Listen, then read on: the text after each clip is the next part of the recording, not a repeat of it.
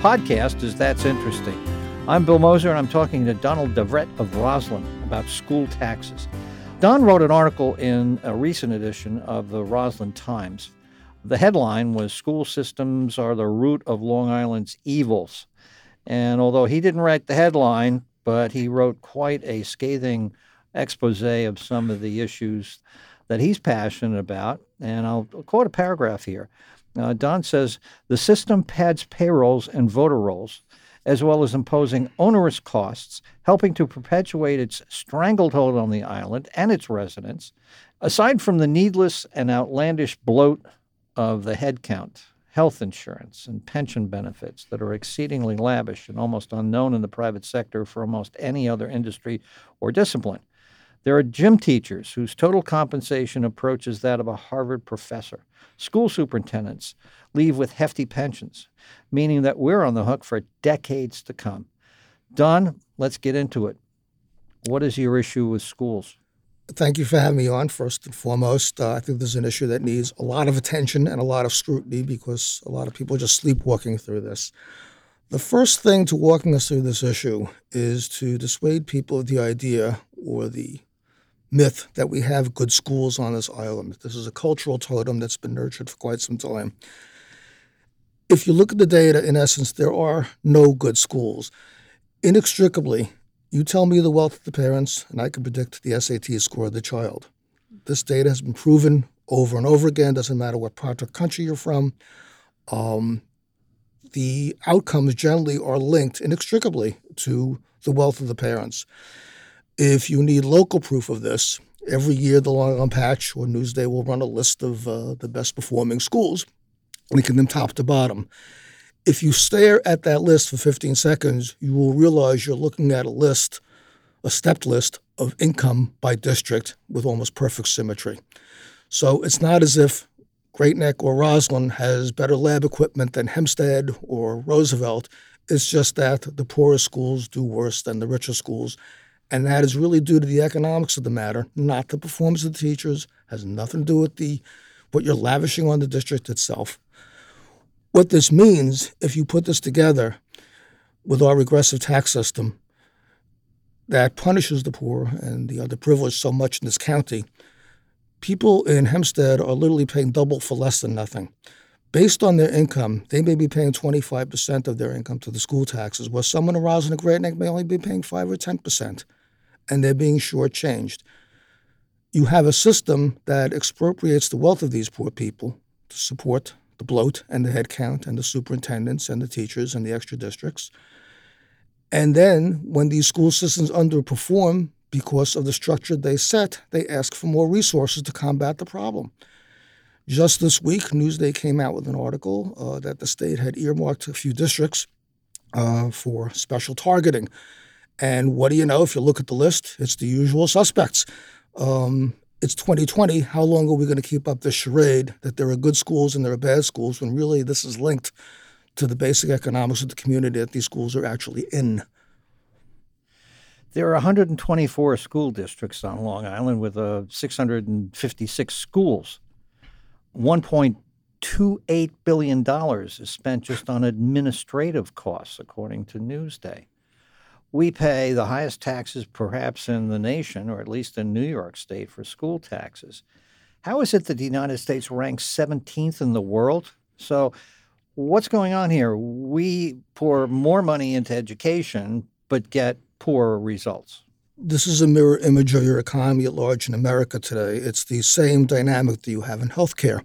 We pay 2 or 3 times more than any other nation, and we get 75% of the results, if that. A lot of what goes on in business today, whether it's healthcare, whether it's education, is simple rent sinking, not production.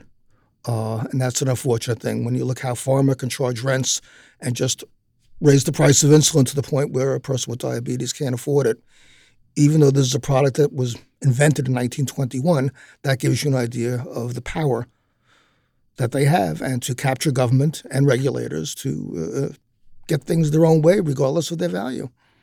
This is a common thread throughout the economy. It's unfortunate. At this time of the year, school boards are sharpening their pencils, quote unquote, and they're formulating their their budget for a vote in May, and to commend at least Cuomo for putting a 2% cap on school budgets. But that's a misnomer because the 2% goes to the county assessor's office. The 2% turns out ultimately to be around 6%. Then we have what I would call a surcharge with bonds, which make up for the loss of the capital lines in the school budgets. So now we're talking about perhaps an average of 10% increase in our school taxes every year. So that 2% that the school boards promote to their communities, oh, we've sharpened our pencil, we've held the line on our budget. You're not paying 2% more in succeeding years. You're paying 10% more. Well, there's a great joke about the budget. They parade this idea every so often that you actually have a voice in these things. You're not voting on the budget. Most of the costs are fixed. You're not voting on teachers' salaries. You're not voting on the value of the health plans. If the cost of a health plan goes up double digits every year, as it has for the rest of us, you're going to pay that regardless of the 2% cap. So you've got an automatic pay accelerator built in without even negotiating a contract that goes through without anyone tapping the brakes. For most of these teachers and the supers, you're paying 75 to 80% of their health care costs. And at the same time, your wages are stagnant. You're covering the increased costs of your own health care as well as the teachers. And you're funding 10 to 12% of their pensions. I don't see how this is sustainable or even equitable. And the great hypocrisy with this is this system has been created and promulgated and protected by people who claim to be the most progressive and enlightened people in all the world. And the fact is they are not pro-labor, they are anti-labor. They expropriate rents and wealth from people who have no business doing this to. And those are sharp words, but the fact is that's the reality that we're living with. Someone's got to put the brakes on this stuff. I don't know where it begins, but maybe a podcast like this starts it. Got to have the conversation. You cite an example of a high school gym teacher that makes more and has better benefits than a Harvard professor. Yes, he's in prison now for abusing a young girl, I believe. The high school gym teacher. Yeah, he was in Medford. The article's in Newsday. You can look that up. Someone looked up his salary, and again, with his benefits, all in, he's getting paid as much as a Harvard professor. And a teacher can serve time in jail and still receive compensation during that period of time. I have no doubt that his union will do that for him, but I don't know about that particular case, to be honest. So we have these, quote, fixed costs that Correct. we have no control over. That you have no vote on, no. The state mandates which ensure that this will be paid, that'll be paid, that the compensation for teachers, which I consider to be price fixing. Every school district will look at another school district and say, well, they got a 6, 7, 8% increase in their contract, so we compare favorably with Manhasset or Great Neck or Syosset. And then we have superintendents that are making $625,000 a year with benefits and a golden parachute clause. Absolutely. And you don't need 125 superintendents. There are plenty of – there is no other place in the United States that works a school system like this. At the same time, we should remember, lest anybody accuse us of teacher bashing, which is a favorite thing, there are teachers out there in that country who are making $32,000 a year. They have to buy supplies for their own students because their districts aren't funded, because these areas are so impoverished. These are terrible things. You can go overboard in the opposite direction as we have here. But again, I hate to say this, but no one really – you can't – in an economy where the cost of health care strip mine the wealth out of so many people, where wage stagnation has been a fact of life for 30 years, you got people on autopilot with wages and benefits increasing while everyone else is ecstatic. I don't see how this is sustainable for Long Island or who would advocate such a thing. The podcast is That's Interesting. I'm Bill Moser, and I'm talking with Donald DeVret of Roslyn, and we're talking about school taxes.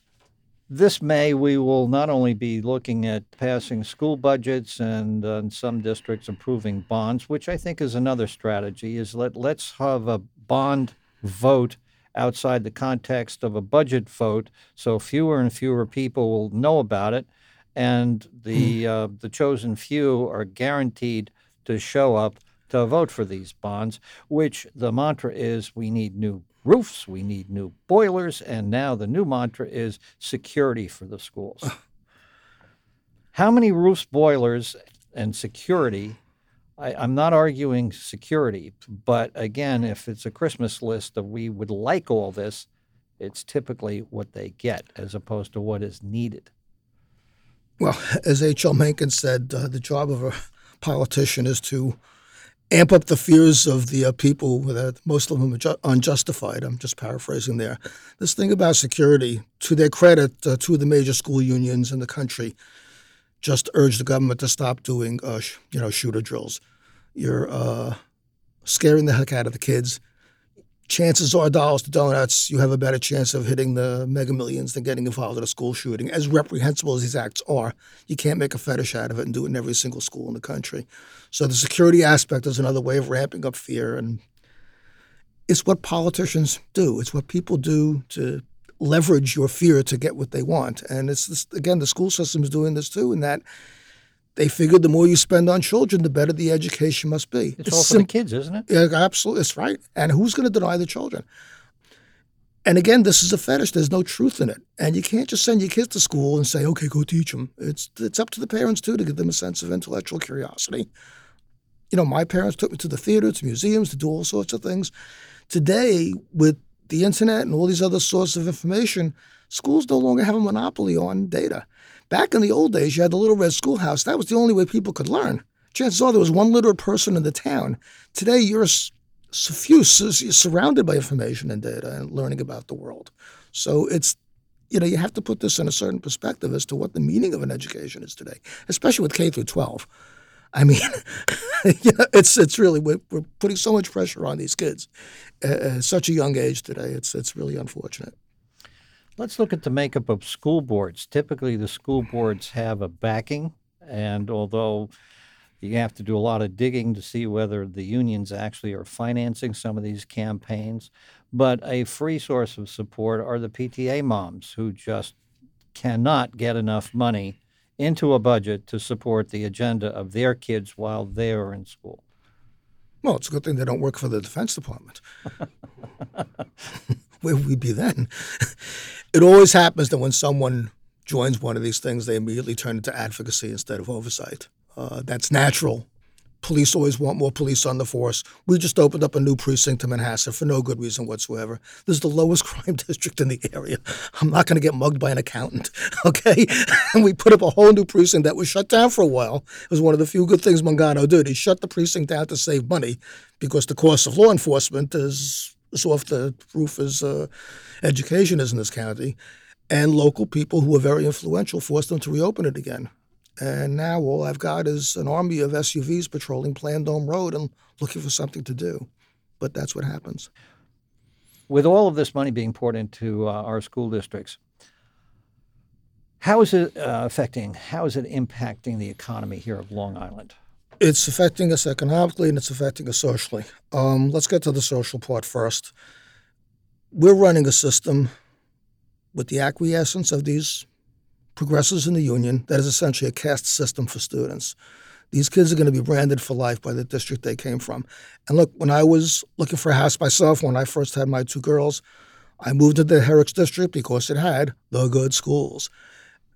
The quality of their education, I assume, was no better than a lot of other districts, but we wanted that cachet. And believe me, when you apply for college, the admissions people see Herrick's a great neck on this, and that carries a lot of cachet, and it may carry over the top as far as an admission is concerned because they get sucked into it too. Someone from a lesser school district who might be equally bright or even smarter or a better academic achiever may get shut out. So we've created this pecking order, which is really grossly inequitable and just unjust is the way I would put it. It's just not right. Aside from the bloat that it creates by all this multiplicity of districts that add to the cost, you have this social factor that places kids in a social sphere they may never get out of or escape for the rest of their lives. And if there was one district and this was erased, those kids might have a better chance in life. You have a background in finance. How does it impact Long Island's economy? The fact is high property taxes have impacted retail, it impacts housing, it impacts building development. Because of the way that we tax, especially on the commercial side, now you need an IDA to hand out givebacks to make up the difference because we're taking from one side and getting from the other. And I don't have to tell you how well the IDA is run, but that's another subject for another day, I think. But again, if you start deflating these costs, your economy will normalize. You're getting empty storefronts. It's not just from Amazon. It's from the way that these stores are taxed because these are commercial properties. And the Long Island system, we tax commercial properties even higher than we do single-family residences. As crazy as that may sound, looking at your own tax bill, but there is a higher price to be paid for these things. And it's affecting our local economy. It affects buildings, office space, manufacturing even. There's no manufacturing base anymore. Nobody could possibly afford to. And again, it's not just China. It's the way that we've set this thing up that we're structured to fail because of the cost system. And there are a few people, notably the civil service mostly, that are getting the lion's share of this largesse at the expense of every other factor of the economy on this island, from Montauk to Great Neck. People are moving out by the tens of thousands to more affordable states. This is another issue that really gets me, is that the old are being forced out because once they reach their retirement age and they're no longer prime earners, the tax burden forces them out of communities that they've lived in for years. I want to tell you an anecdote. I was at a tax protest meeting or tax grievance meeting that legislator Ellen Birnbaum had scheduled. And there was a woman in the audience looking very disheveled. She was there by herself. I assume she was widowed. She asked the assessor who was there to discuss how to grieve your taxes what she could do about the rising taxes in her community, because what happened was younger people were moving in with a lot of money, and they were fixing up their homes, turning them into mini chateaus, redoing everything, and the assessments kept going up. She couldn't afford to make those improvements, but yet because the way we do assessment and the comps are being done that way, her taxes were going up exponentially, and she's on fixed income. And the person from the assessor's office says, well, don't worry about it, honey. You'll be able to sell your house for a lot more money, seeing that it appraises for a lot more and it's going to comp more. Now, this woman doesn't want to move. This is the only community she knows. She's in her 70s. Okay, this is where her friends are, where, she has nothing left. She has nothing left but this area. And you sacrifice this, tell her, don't worry, you'll cash out and you'll move to Florida with a lot of money. I mean, that seems pretty heartless to me. Your house is only worth what it's worth when you sell it. Well, to a certain extent, the cheapest house in the best neighborhood, that might drag the prices up a little bit. But the main thing for this woman was that really she just could not afford these escalating taxes anymore. She's in her 70s. What is she going to do, get another job? I mean, it's just crazy. But again, this is deliberate. The other side of this is that the young can't afford to move in. And you've got people blocking the construction of apartments where young people can afford to because they're afraid their quality of life will be affected. You can't freeze your island in amber. And aside from the taxation and this reluctance to build and to expand, you're going to cripple the economy at one point or another. It doesn't look that way now, but many, many different ways. Take it from me, because you see this creeping in so many ways that you don't actually see. At one point in the future, it will come to bite you. And people are just not aware of it. When is this going to happen? I mean, we year after year, we're looking at rising costs here on Long Island. RXR has built a huge complex down in Glen Cove. I think the smallest single apartment is $1.3 million. The younger generation, how are they going to afford living in a $1.3 million apartment? This is a dynamic that's being played out all over the country, especially in California. It'd be a worthy subject for another podcast. I hate to buy into these easily described battles, but it's the boomers versus the young. And what happens is the boomers don't want more building and more development going on in their areas because they know the lack of supply drives the price of their homes up. I mean, my house, surprisingly, is worth over $1 million. I never thought I would see that, and I'm kind of happy about it. But at the same token, there are younger people. The 40-year-old Donald Dara cannot move into his house today. That's the problem. And there are the people who refuse to build add any source supply. That drives the value of their housing up. And this is something that's happening all over the country. San Francisco used to be one of the most beautiful cities in the country, and now they've got a homeless problem because they refused to expand. And again, it's like the people on the school boards, the people on the local district councils are going to keep things just the way they are because that's the way they like it, and they're the most vocal. And the people who live on the streets have no voice. This is being played out in Rhode Island. You look at anywhere, this is being played out all over the country. And unless we stop procreating, I don't know what you're going to do about it because people need a place to live. Another example is I saw a stat that New York City created about 17,000 jobs last year, and we only built about 6,000 units. Where are these people going to live?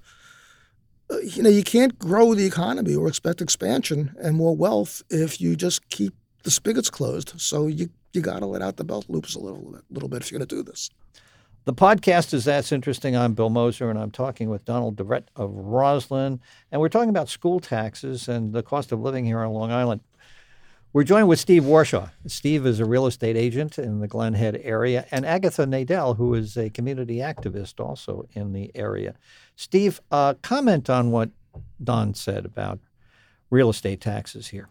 Well, one of the things that was said to me recently is I'm also the president of the Gold Coast Business Association, and one of the things that was said by one of our members, which was real interesting, in Seacliff, she said, "I own the building here."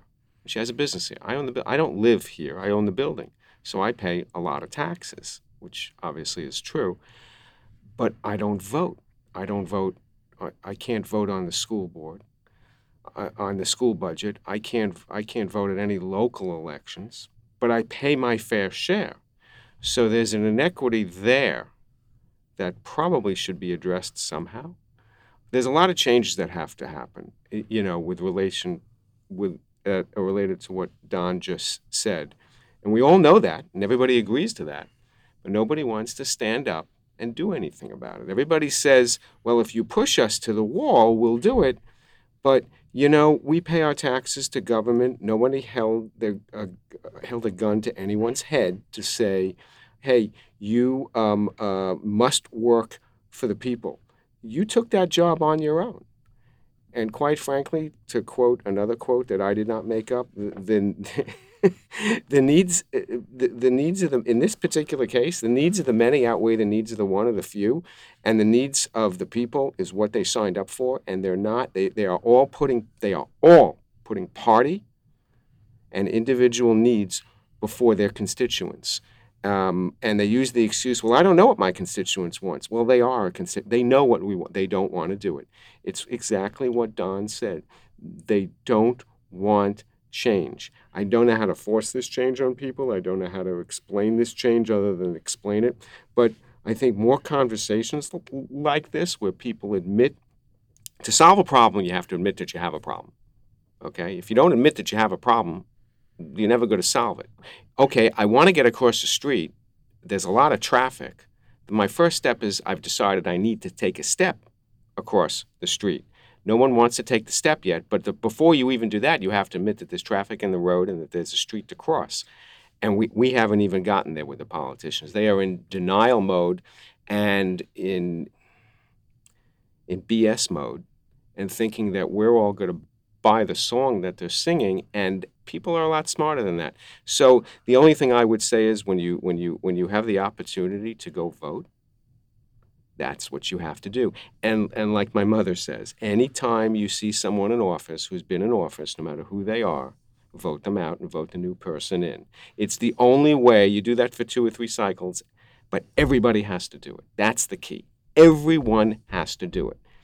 If they don't do it, nothing we talk about will ever change, except it will become more difficult for the middle class to live on Long Island, and who knows where that'll go. My issue with politicians is that they make a lot of promises, get me into office, but they never ask me subsequently, what do I think? What do I want? They're supposed to represent me, right? But they don't represent me until the next election, when, again, they'll pander to... True. And what we should do is get very angry that we're paying their salaries, that they work for us, and they're not working for us. there's a small level of people that do get angry and they do go out and vote. And there's a ton of people who get angry and don't get out and vote. Those are the people that need to get out and vote. If those people get out, problem solved. End of story. Because there's more of us out there. But unless they get out and go into the machine and pull the lever, nobody knows. Don, you want to comment on that? Well, unfortunately, both parties are co-opted by the same system, so it does get hard to be a change. There really is not a dime's worth of difference between the Republicans and the Democrats on Long Island because they are all linked. There's a Russian term they used in communist times called a nomenklatura, and what that means is that you have this organization of party officials. There's only really one party. It's the no bid law firms, it's the unions, it's the Long Island Association, and they're all on the same page. And no matter who's in office, it's like the Romans in old times. They never changed the statue of the emperor. They just switched the head, and that was it. So to get someone who's going to be really in favor of doing something meaningful, they've got to be really committed to the future of the island and getting us off this train that's going to lead us to a very, very bad situation. Look, I'm turning 68 this year. I don't have much of a dog in the hunt. So either I wind up moving or I wind up in Beth David Cemetery. So I don't expect to see anything from this, from my advocacy. But maybe someone will take up the cudgels and try to do something about it. So. And it's small changes. You had talked earlier about making a change. And do we see the change? You see the change now, but it's happening so subtly in small increments. But it's happening. If you can stem that tide by making one little change and then growing from that. Your expectations can't be yay big. They have to be small little steps. You can't get to Z without going through B, C, D, E, and F, and so forth. And I think that's the only answer to the problem. Well, one incremental change you could do, just quick and dirty, is just eliminate the portion of the school tax that funds the pensions. Let the teachers fund their own pensions 100%. There is no need, especially in this economy. You're not imagining the inequality in the economy. It's been going on for 30 years now. Yeah. So you don't need an exalted class of public servant that has to have their pensions funded by the public, especially people who can't even afford to fund their own IRA. I mean, the outrage of this is unbelievable. So if you want to just strip that away in one stroke, you might see a nice drop in your property tax, and you might see the island start to become competitive again without giving out freebies to companies that want to locate here. You don't need it. We can survive on our own merits. We have a lot to offer here. We're near the greatest city in the world. We've got beaches. We've got great restaurants. We've got the ocean. We've got all sorts of good stuff. You've got access to great world-class airports to take you to Europe, wherever you want to go. We're never going to starve. You could succeed on our own merits and by altering the tax structure that we have and make this a better place for everybody. And it's the right thing to do. Agatha Nadel is in the studio with us. Agatha was active with her PTA. Agatha addressed the issue of your experience working inside the school system at the time. When I joined the PTA, I joined it because my husband and myself were alums of the school district. So, and we moved back here. I was only out of here for a few years, but we moved back here because I loved the area. So when I joined, I did it for my kids and for the fact that I loved the school so much. And what I found, and again, it could just be the dynamics of the area. When I was growing up in Glen Head and the surrounding areas, it was very blue collar. Of course, was a small percentage of very wealthy, but most people were doing fine, but money was not unlimited. It was a little bit of a culture shock for me when I volunteered and put in all these hours with the PTA. And there were many people that I worked with that were wonderful, and there were just as many that were not so wonderful. There was a strong sense of unlimited money. Okay, spend for this, that, and whatever. Redo this, redo that, raise money for this, raise money for that. That, quite frankly, I know the value of $1. So everything that I've gotten in my life, I've had to work hard for. So I don't believe in that mentality. So it was shocking to me. I had to deal with some other people in trying to prioritize what the fundraising dollars should go for and shouldn't go for. Unfortunately, I had a terrific co-president that I was working with, and he felt the same way. He was just much more frugal, okay, or just didn't believe you should just give because everything's asked for. It was really more of a priority situation with the PTA. When you go to school board meetings where they're discussing the budget, do you think that it's somewhat of a contrived performance? I have to say that I always believed, particularly when the kids were little, the whole mantra that it's for the kids, it's for the benefit of the entire district and, your home values, all that stuff. But there comes a point of no return, and there comes a point of crossroads where I think there could be better judgment as far as how those dollars are spent. Sometimes, and this is not just this school district, it's any school district, you point out gaps in the system that should be corrected, that should have been corrected years ago. And certain gaps, they're not corrected. As a parent, I find that very frustrating. There was a woman that spoke at one meeting, I'll never forget it. And she said, it's getting to the point where I can't afford to be paying tutors to fill in the gaps for my 3 or 4 children. And, because it becomes very costly. So I don't really think the needs of the entire community are looked at, and they should be. I can honestly say that even when I was a parent, I never believed in the mantra, you just always vote yes. You always have to look at the budget. You always have to look what's in there, and you have to determine if everything in there is really warranted. And again, maybe because I didn't come from unlimited funds, I didn't come from a trust fund. I don't know that world. Okay, so to me, I like to know where every dollar and cent is going. So it's very, very frustrating with those budgets. And I'm tired of hearing the mandates and this, that, and whatever. And coming from the private sector, with my career in the private sector, I had to contribute to my 401k, my separate IRA from the company, I had to fully put in. So civil servant, whatever you want to call it, public sector world, I didn't know about because I never worked in it. But you know what? If I could turn back the clock, I would have done that.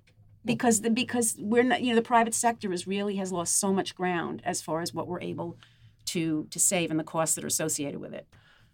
When I was on the school board, we had a line item among dozens and dozens, hundreds, thousands of line items. One was for 500 Bunsen burners. And I questioned it, and I was looked at like, well, why are you questioning this? I said, well, how is it in 1 year you can go through 500 Bunsen burners? Well, it's a post hole. It's a line item.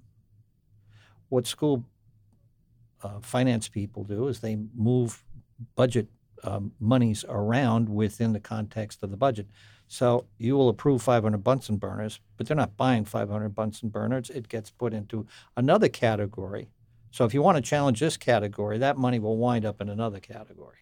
Don, you wanted to comment on what Agatha said. Well, yeah, and back in the day, the social compact was if you worked for the civil service, you would never become Jeff Bezos, but you did have job security, you had a pension, and you had certain benefits that were not available to you.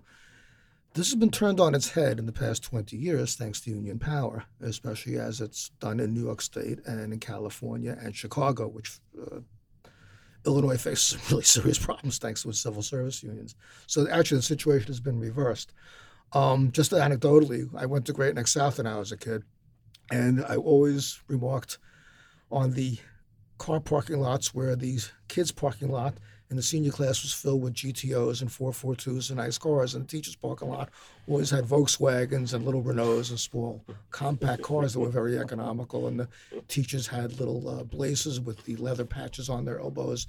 And now the situation is reversed. The parents come with bad cars, and the teachers have the better cars in the lot. So they seem to be getting the best of both worlds these days.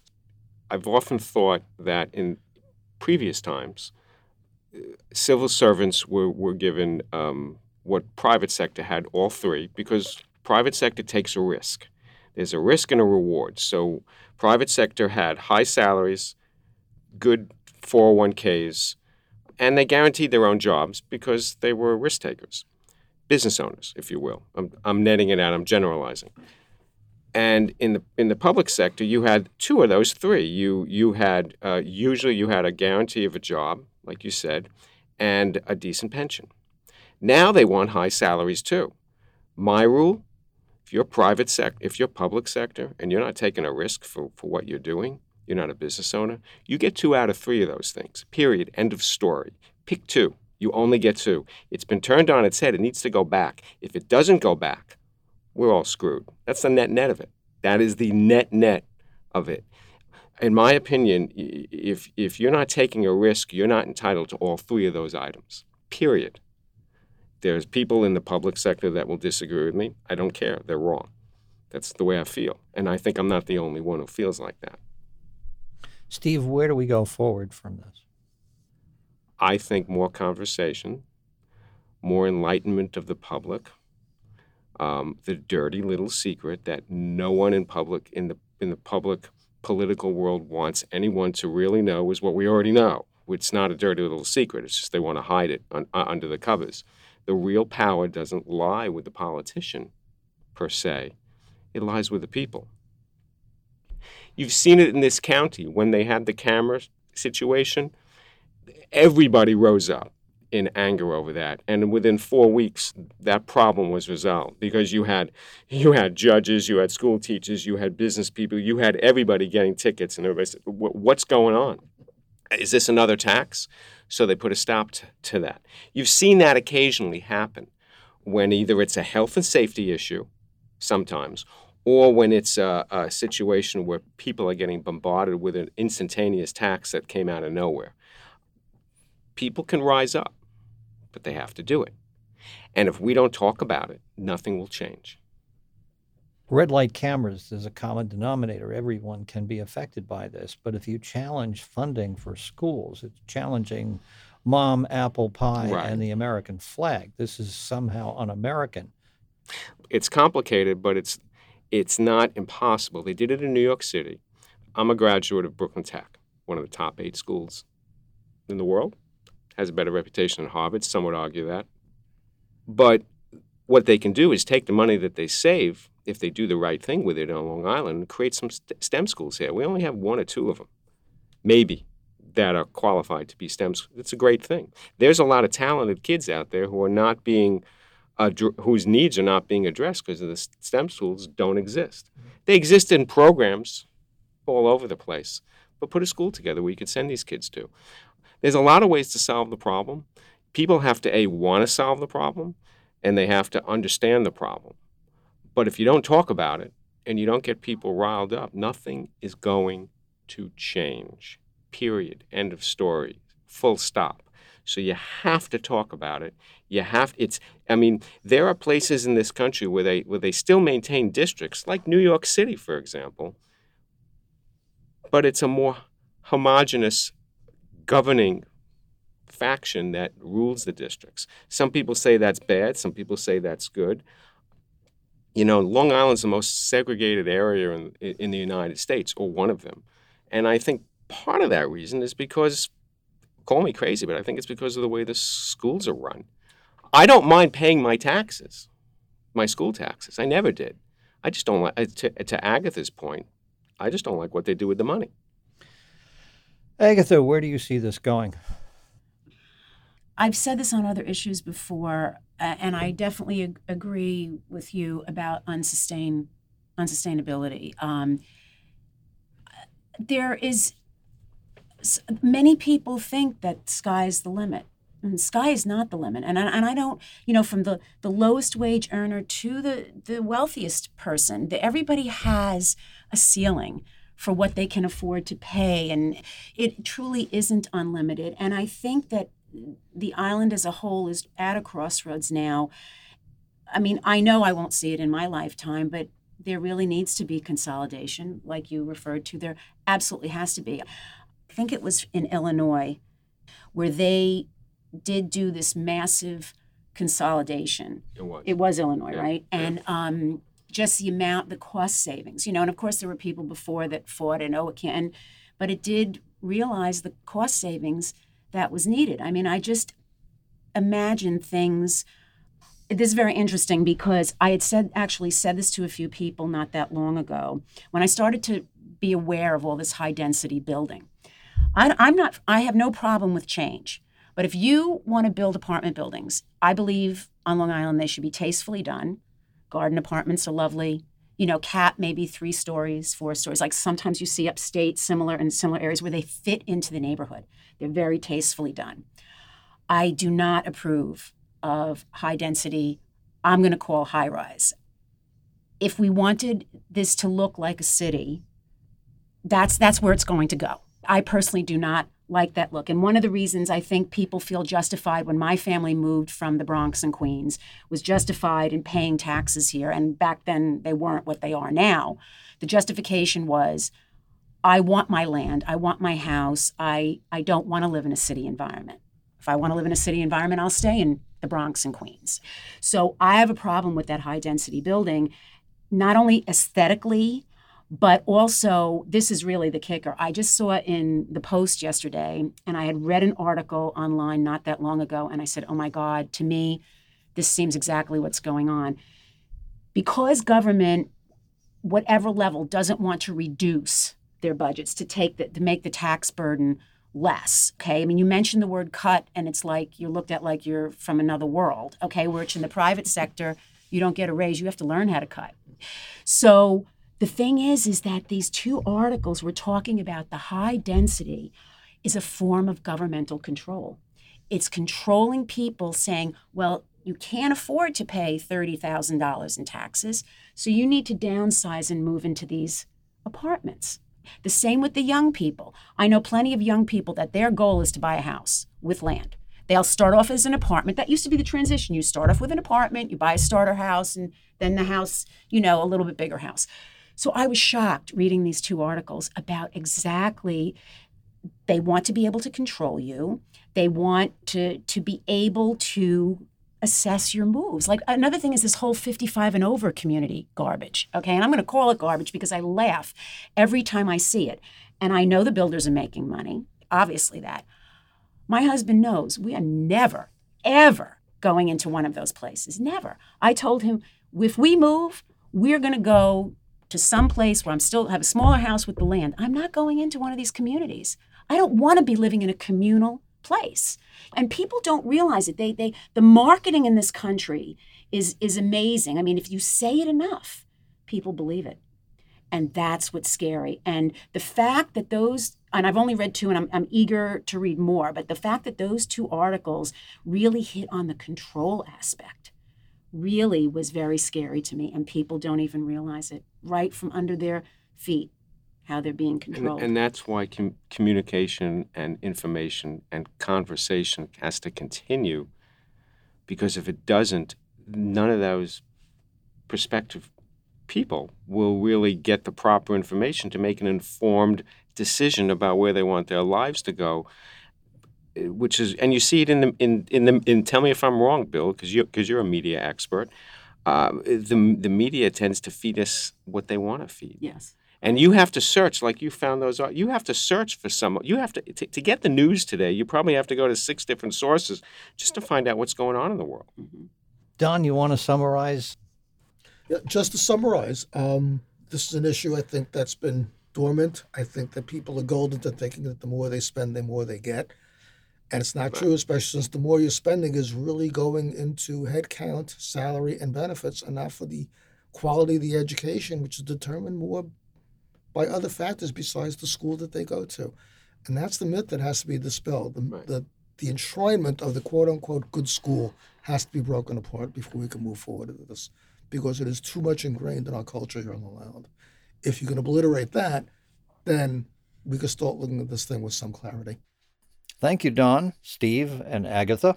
I'm Bill Moser, and I've been talking with Donald DeVrett of Roslyn. You can read Donald's commentaries in the Roslyn Times. Also with us was Steve Warshaw of Glen Head. Steve is a real estate broker with Realty Connect.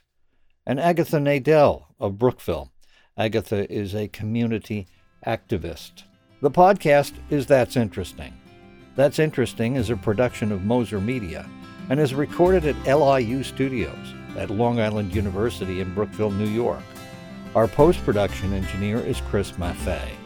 I'm Bill Moser. Thanks for listening, and have the best day of your life.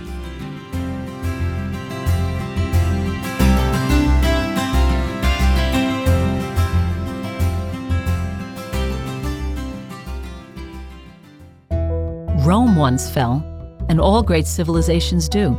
Is America falling? Could we be doing more? Some say it's because we have stopped focusing on learning and understanding what it means to be a good citizen. That's what this podcast is all about. If civics is dead, what happens next? Subscribe to Civics is Dead on Apple Podcasts, Google Podcasts, Spotify, or your podcast app of choice, or visit wcwp.org/civicsisdead.